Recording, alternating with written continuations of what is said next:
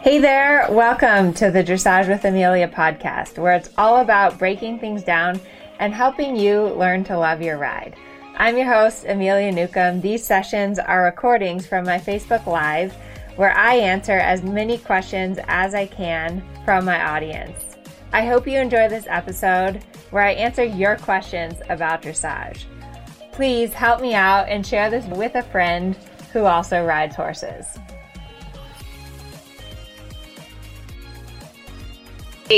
We are officially 7 minutes late.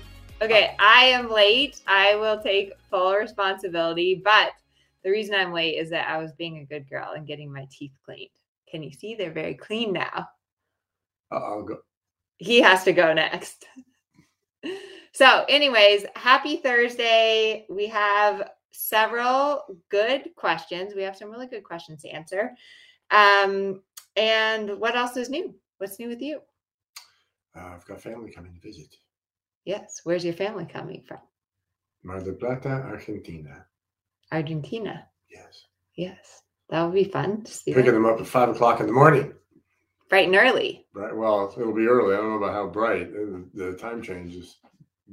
The days are getting shorter. Having a significant impact on my productivity. It is fall, and I definitely feel it because I wake up every morning at 5, and it's like in the summer it's not so bad because it's already starting to get light out. But now it's great. like, and now it's like I want to stay in bed and I want to go to bed even earlier. Yeah, the sun is gone down. Yeah, about 8 o'clock or 7:30. It's like, can we go to bed yet? So the sun's down. And next month with the time change, then it'll be really early, and I'll be trying to go to bed. Okay, first and foremost, I wanted to talk a little bit about my mission with what I'm doing and the online courses and all of the videos that I put out.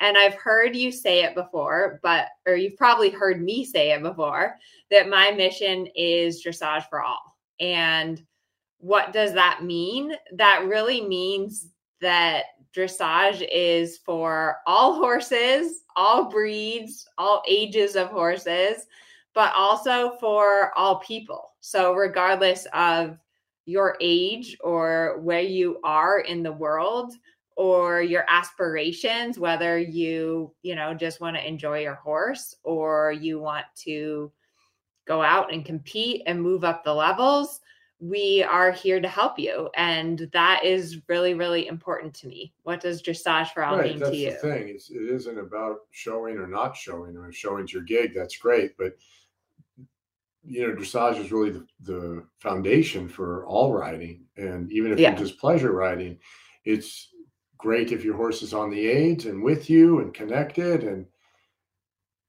so it's benefit to everyone. Yeah.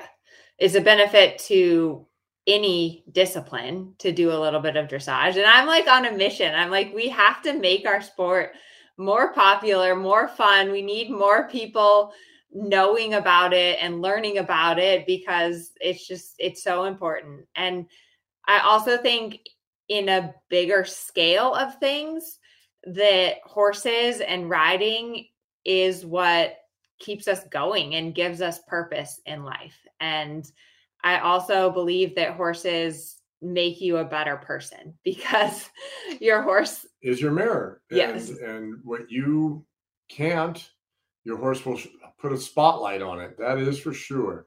Yeah. So anyways, that is my mission. And I love producing the content. I love helping you with your horse. I love meeting people that I've never met before. And they're like, you have helped me so much. And they feel like they know me just through the online stuff. And that's really special. What I ask of you is that you help me with my mission of dressage for all. And the way that you can help me is by sharing. So sharing the videos, tagging your friends on Facebook, inviting your friends to Amelia's Dressage Club.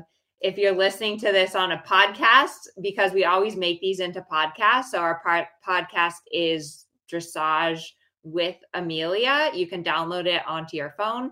You can share that with your friends. And yeah, that's really the best way to help me with my mission. If my videos have helped you in any way, that is a great way to give back and help us with our mission. So It is very satisfying to see the transformations that happen. I mean, that's just incredible for me anyway. Yeah. So it's amazing that the videos work. We had a client, well, she rode with her mom like 3 years ago, and she's now at a different trainer, and she came to the barn today and she was like, I watch all of your videos and they are so helpful. And I think that the videos and the online stuff is a different way of learning. Even if you are lucky enough to have a trainer, it certainly makes you more responsible, I think, because no one is doing the thinking for you. And when you have to learn it online and it's just you and your horse, you end up actually being a bit more responsible for the whole process, because you're not, oh, what do I do now? Oh, what do I do now? Yeah. So let us know in the chat, if you ride with a trainer, how many days a week you have lessons, or if you don't have a trainer.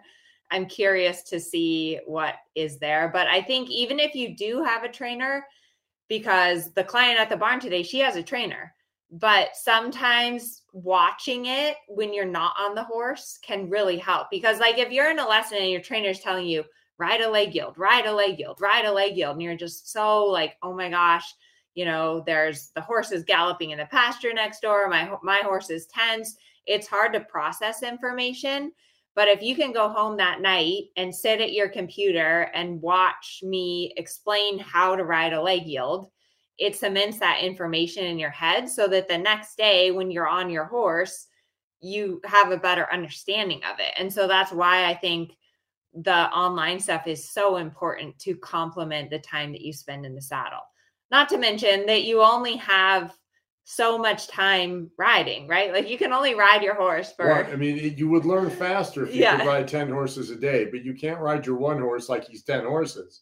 You say that all the time, and I think it's so funny. That was actually Dennis Callan who said that. Yeah. I quote a lot of people. Let's roll that back real quick, because there's a very good question, because it came up a few months ago. Good question. That one. Dear Facebook user, yay, I never get to attend online. Question about small loop serpentine. Is changing my diagonal okay? Yes. And why would or why wouldn't I? So that was like a hot topic for us a couple of months ago, and everybody had different opinions. And so why would you is to show the judge that you know that there's a change of diagonal. And bend. And a change of bend. So you change the diagonal, show that you know that there's a change of bend. Why wouldn't you? Because if you change your posting diagonal and you interrupt the rhythm, that's a demerit. So there's why you would, and there's why you wouldn't. So you let your conscience be your guide. So anyway, we didn't want that question to go by unanswered. But yeah, so I'm reading through the comments. It looks like most of you ride maybe one lesson a week or 1 to 2 lessons.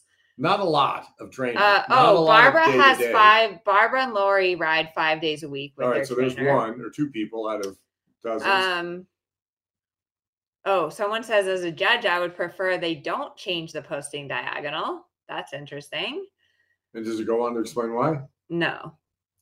But I think the reason not to change your posting diagonal is the rhythm or like the balance, because it's not that much.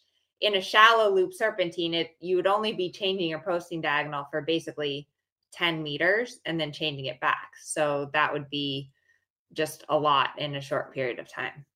But anyways, the point being, if you only ride once a week with a trainer, or if you ride every day with your trainer, you should still take the time out of the saddle to watch video of yourself riding, watch my awesome online YouTube videos, read a book. I always am reading books about riding, watch other top riders, because it really makes the most out of the limited time that you have in the saddle. Okay, let's get on to our questions for tonight.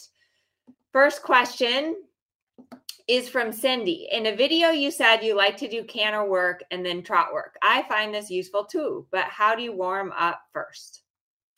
Good question. In a general way, I trot around until I think everything is hunky-dory and safe, and then go to the canter. Yes, but I also do a lot of walk, and I think that depends on the horse, but certainly with an older horse, the more walking, the better. If you can walk for 10, 15 minutes, that is really important to give your horse that time to just like get everything moving. And it depends a little bit on the horse. Loose rein versus some horses, I take up contact. Some horses like Luigi, he can be a little slow to start. So first I just let him walk on a loose rein. Then I take up contact and ask him to stretch down. Then I go to lateral work like leg yields, walk, halt, walk, and rein back. Then I do what he said. So a little trot. Yeah, well, like with the mare, all I do, head to the wall, leg yield, turn on the forehand back and forth. And that was like with some medium feel there. And it's just recently I can go on a long rein the last couple of weeks. Yeah. So. But it a little bit depends on the horse. I would say most horses, the motion of the canter helps them to loosen up more because it's like more of a wave. But there are some horses like Kensington, for example, he warms up better in the trot because I can get him more engaged and like organized in the trot. His canter's so big. So most of my horses I warm up in the canter. Kensington I warm up more in the trot. Okay, this is another good question from Terry. What is the purpose of the 10-meter canter circle down into a walk at the end of the 10-meter circle? What was the question? So, you know, when you're practicing your canter walk transitions and you use a 10-meter circle to set up and then you walk at the end of the 10-meter circle. Yeah. So what's the purpose of that? The 10-meter circle helps the collection. Gets the inside hind leg under carrying weight. So then and the bend is there. So it's an easier way to set the horse up to understand that we're going to go to the walk. And if you have like a real wall, like if you're in an indoor arena, what you can do is you can kind of do the 10-meter circle and then almost like at the end, straighten it and go into the wall, into the rail. Yeah. Like you don't want to run your horse into the wall, but you want the wall to help the influence of the half halt. So that is a really good exercise to work on your canter to walk transitions. Okay. Evergreen, I'm having a challenge doing the bending groundwork where you have the reins and are walking with a horse. I can't seem to get my mare to stay forward and not stop or come into me. Okay.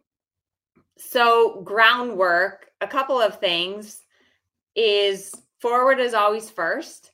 And I think if you haven't been aware of how your horse interacts with you on the ground, they've probably been walking on top of you and disrespecting you. You're laughing. It's funny. I made him do some groundwork the other day. With Jamie's horse? Yeah. So that'll be on the video as I did it poorly. But the point of groundwork is that you want your horse to move away from you. So that's how horses interact in a herd together, right? Like the dominant horse pins their ears and the other horse moves away. So you're asserting your dominance over the horse by telling them, move away, go over there, back up, or you're stop. Asserting your submissiveness, and that's really not good for you. Right. And that's what happens a lot is people don't realize it, but the horse steps towards them, they back away. The horse steps towards them, they back away.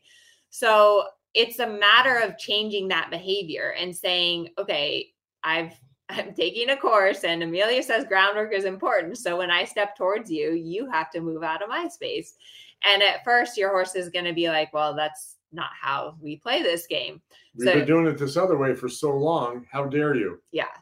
So you have to then make yourself bigger. You get a little dressage whip and say, hey, get out of my space. And the second they move away from you, reward them. It's just a matter of changing that behavior. But go back, watch the videos. There's also a PDF that I linked in the chat. There's a new free PDF to help you with your ground manners. So definitely download that because every moment that you spend with your horse, you're teaching them something, whether for good or for ill. Yeah. And so it's really important that you become aware of that all the time because people miss these little signals that their horse isn't paying attention. And then they wonder, like, why did my horse trample me? Why won't my horse go in the horse trailer? And it's because of all these little things that build up over time. Okay. Let's see. Next question. Can you explain the difference in leg aids or leg position for direction when you are moving the horse right or left towards the rail versus bending the horse when you want them to bend around the inside leg? Okay, so I guess she's asking, what's the difference in a leg yield? Like when you're trying to push your horse to the rail versus when you're bending your horse on a circle line. So you looked puzzled. Trying to remember what that feels like and then put it into words. I'm like looking inside my head for the feeling of that. So go ahead. I answer first. So I think that what's important whenever you're riding your horse is that you imagine that your horse stays between both legs. So wherever you're looking, right? Because we're all looking up where we're riding. Yes, we all are. He was yelling at me when he was teaching me yesterday about, well, that looks good, but it would be better if you looked up. So number one, look up. Number two, so you're looking where you're going, and then your legs are creating this like tunnel. Or Nicole, one of the girls that's helping me monitor the 30 Days Round Facebook group, she's a trainer and she has like a great way of explaining things. She said, imagine that your legs are like the bank of a river, and they're defining where you're looking and where you want your horse to go. So if your horse starts to fall out, they're going to run into that outside bank. If your horse starts to fall in, they're going to run into the inside bank. But as long as your horse is going along the river path, you're kind of leaving them alone. So if your horse is falling in and you need to leg yield them out, then your inside leg is the active leg and your outside leg is passive. When you're bending your horse, because you want your horse to curve, you have your inside leg at the girth and your outside leg behind the girth, but they're not active unless your horse falls in or out. Right, because it's the two legs for the forward, and you get one leg for the direction. So like if you're riding for shoulder in, right, and you're trying to get that bend around the inside leg, you're driving into that contact. If you're going sideways, that one leg is pushing and the other one has to allow it to go sideways. Yeah. But you don't want to be clamped on with your legs all the time, because I say that over and over again. Inside leg at the girth, outside leg behind the girth. But they're just there in guarding position. So yes, Nicole, we loved your analogy, but it's like the banks of the river, right? Like they don't push on the water unless the water starts going where it shouldn't be. Right, then it runs into the bank. Because if you're always clamped with your inside leg at the girth and your outside leg behind the girth, then your horse is just going to ignore it because it's there all the time. So I think that's important to think about. Okay, Renee has a question. In first level test 1, you have to lengthen and change rein across the diagonal from H to P. When do I change my diagonal? Before I change rein or at P? When I'm doing lengthenings, I change the diagonal at the end of the lengthening, not in the middle of it. If I'm just going across the diagonal in the same trot, then I'll change over the center line. But with a lengthening, I change at the end of it. So you change at P? Yes. Because you don't want to disrupt the lengthening. Exactly. Yeah, I think that's what I would do too. Okay. Next question. Do you need to add leg during a downward transition within the gait to keep the hind end engaged, or is that a conflicting aid? Ooh, that's a really good question. You don't want to make a blanket statement that says every time you ride a downward transition, put your leg on, because some horses are hotter than others. Some are naturally going to go. So that one you wouldn't have to push. And it's really a tricky timing thing. When I feel that the horse is making that downward transition and it's going to go trot regardless at this point, because I said trot, But then I'm like, oh, I'm not going to like the trot when I get there. In that 0.2 of a second, I'll put my leg on and push it. But I already felt that the trot was going to happen. On other horses where I'm coming out of the canter and it feels like it's going to be extended trot all by itself, I'll just sit. Okay, her question is specific for a downward transition within the gait. So let's say if you're like coming back from your lengthening trot, or you're collecting after your medium canter. Oh, yeah, then I'm putting leg on. But I also think, like, to Herman's point, a lot of times what I do is I put my horse in a little shoulder in to bring them back, because that allows you to put your inside leg, but also close them up and engage them and keep the activity.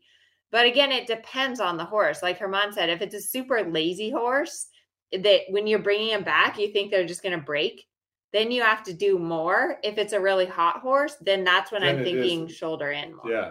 And then you let that horse just collect on its own.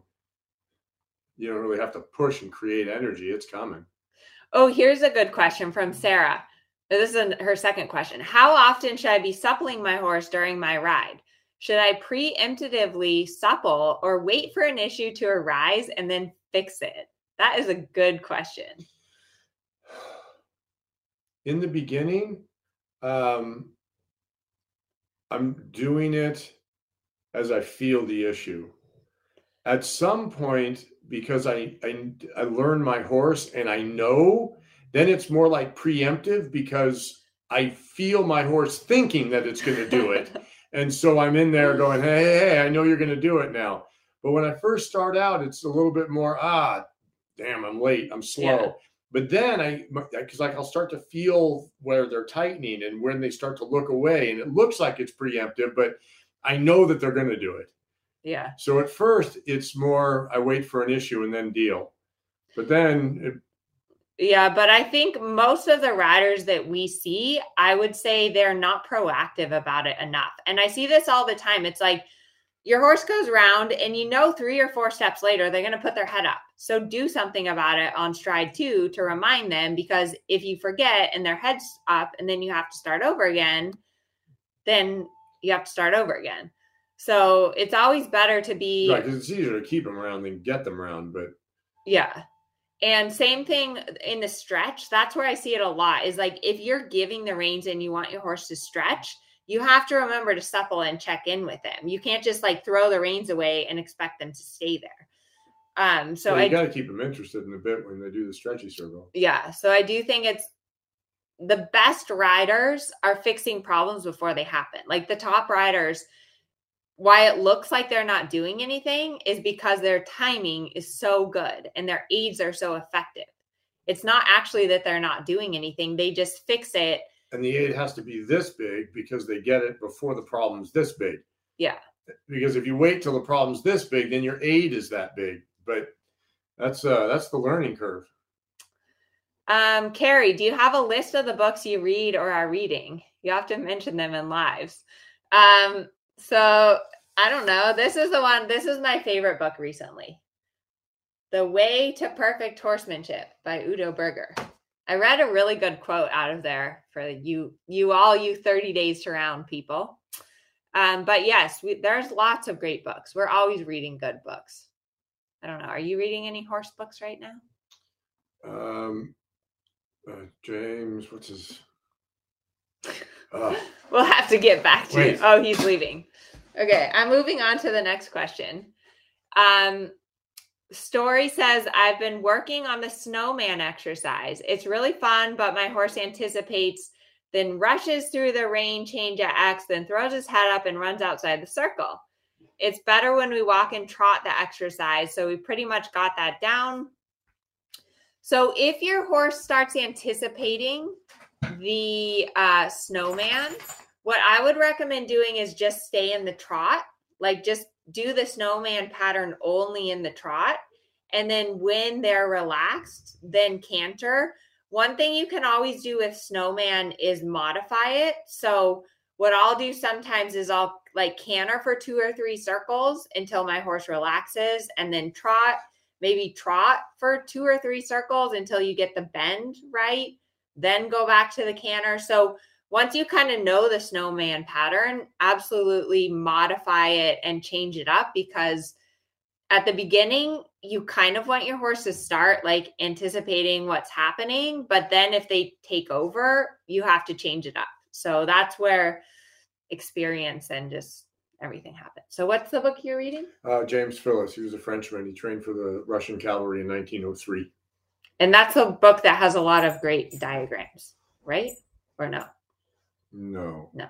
Okay. The diagrams is the French book Gunier. Yeah. But there's a lot of really great books. We should do like a book club or something. But honestly, when I'm creating a course or when I'm out of video ideas, I go to these books because there's so much incredible knowledge and explanation. And I think like the modern day book is the videos that I make, right? Right. But it's all based on what these masters have done. Yeah. And yeah.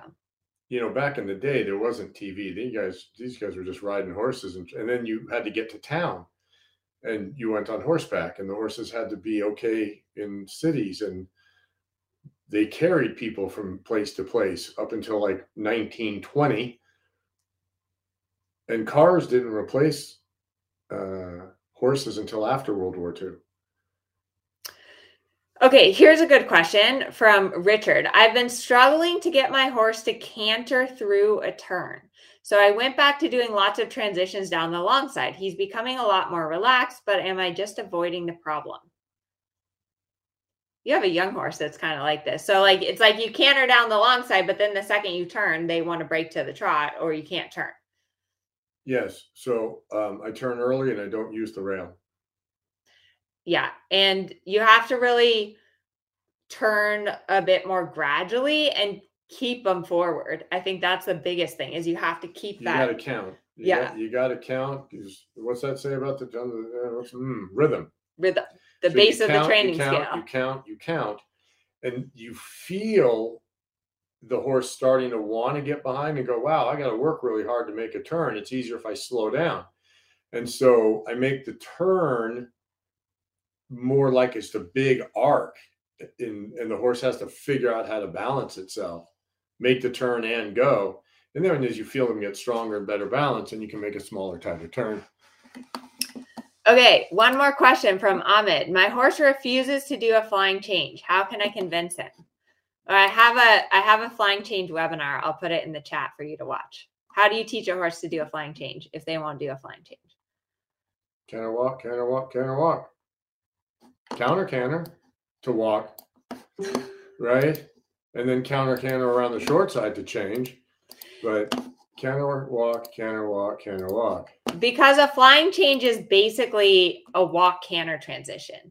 So, and the walk canter transitions gets your horse active and in collected, which is what you need to do a flying change. And so here's the thing. So if you go canter walk and he's trotting, or if you go walk canter and he's trotting, you don't have it. Yeah. You've got to get to the walk. With no trot steps. The horse must walk and then go to canter. With no trot steps. And without flinging its head in the sky and all of this. Yeah. And what that does is it really tunes your horse to the aid, because in a flying change, your horse has to hear the aid, hear your leg switch, and they have to respond in a millisecond within that stride. They have to jump in the air and switch all 4 legs. In the moment of the suspension. Yeah. All those legs have to switch in the moment of suspension. Yeah.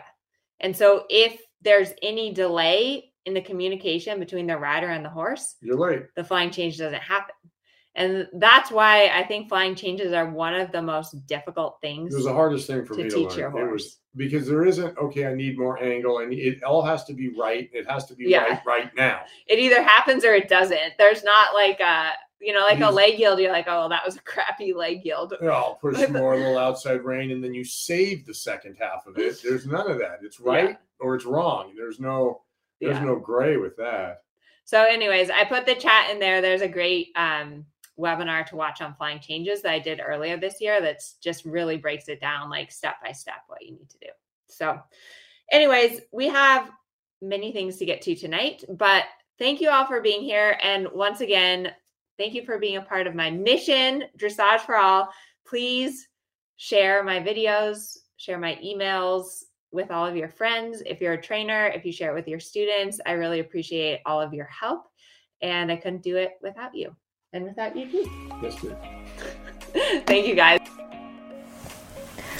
So that's it for this week. Thank you so much for all of your awesome questions, and I hope you learned something new from listening.